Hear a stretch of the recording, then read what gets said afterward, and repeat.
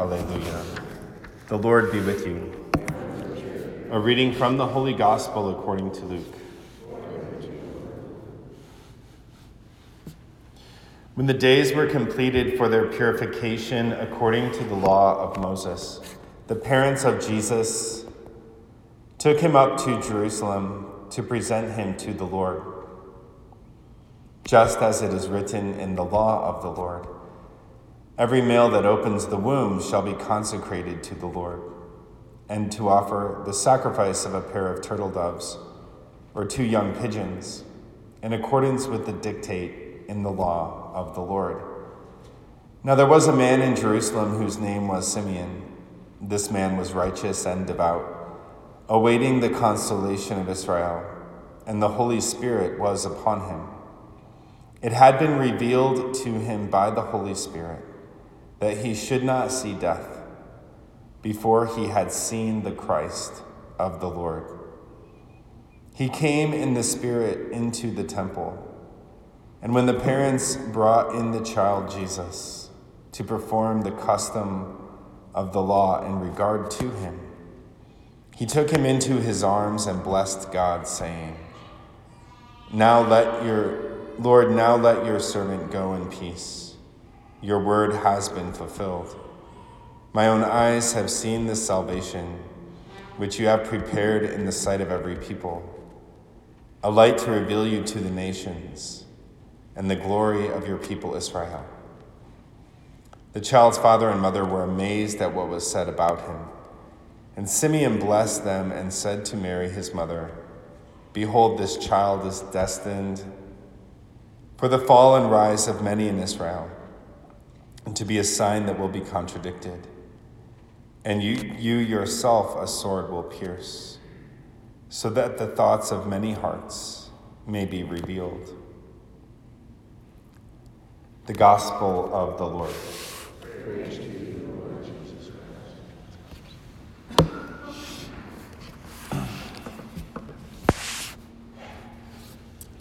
As we continue in the Christmas octave, there's lots of times when the readings repeat.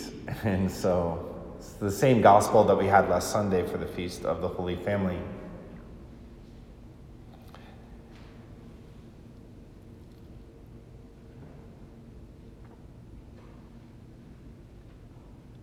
And Simeon's such an interesting character.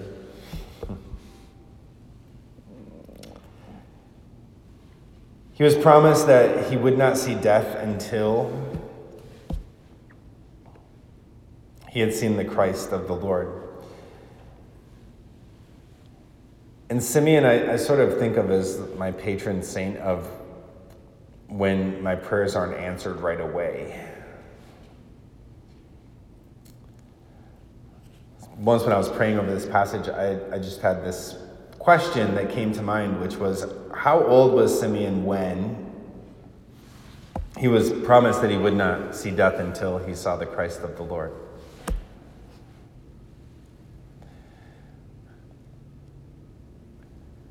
And how long did he wait for that to be fulfilled?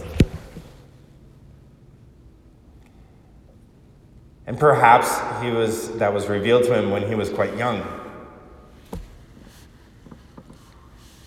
And he waited, and he waited, and he waited, and he was faithful, and he was faithful. And he continued to wait for those words to be fulfilled.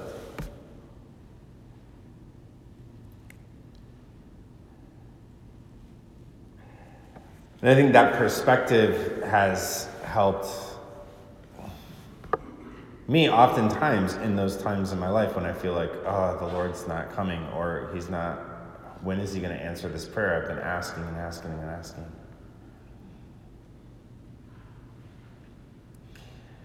And for Simeon, that was fulfilled in the fullness of time. We say in the fullness of time when Jesus entered into the world.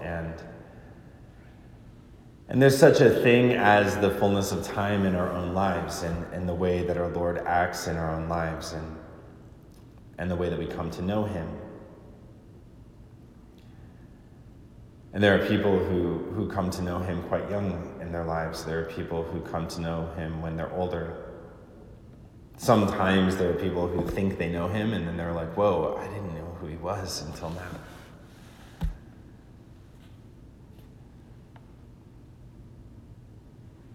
And so he gives us this example of constantly waiting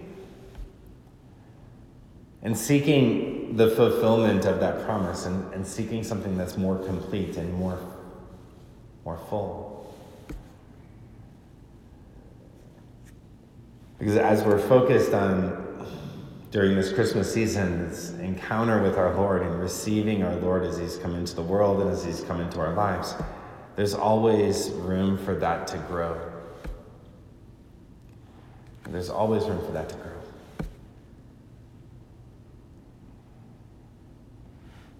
And as it grows, as we fall more deeply in love with him, we come to experience a greater joy.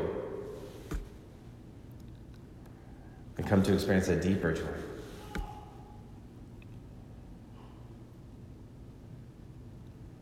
We come to know love in a greater way.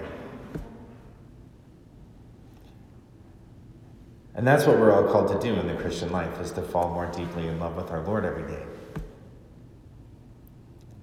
To remove whatever obstacles are in the way, to remove whatever presuppositions are in the way, whatever pride is in the way, that pride that says, like, I already know everything I need to know.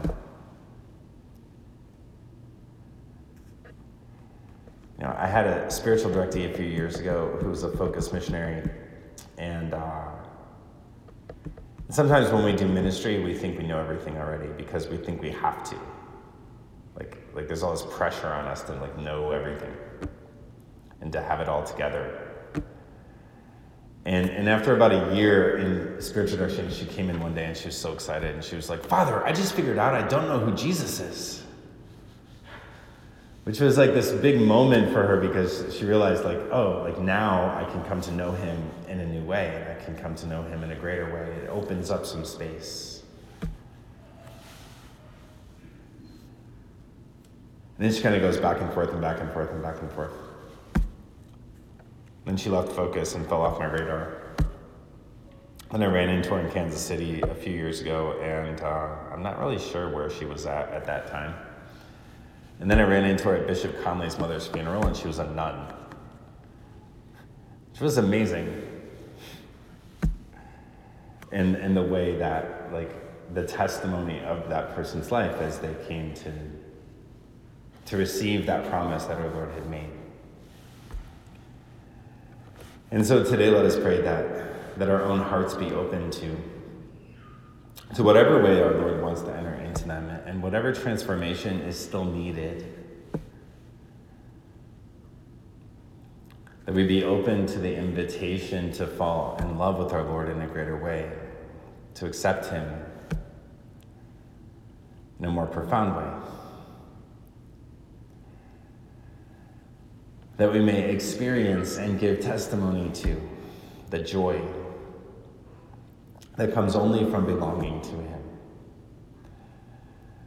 The joy that he brings into the world.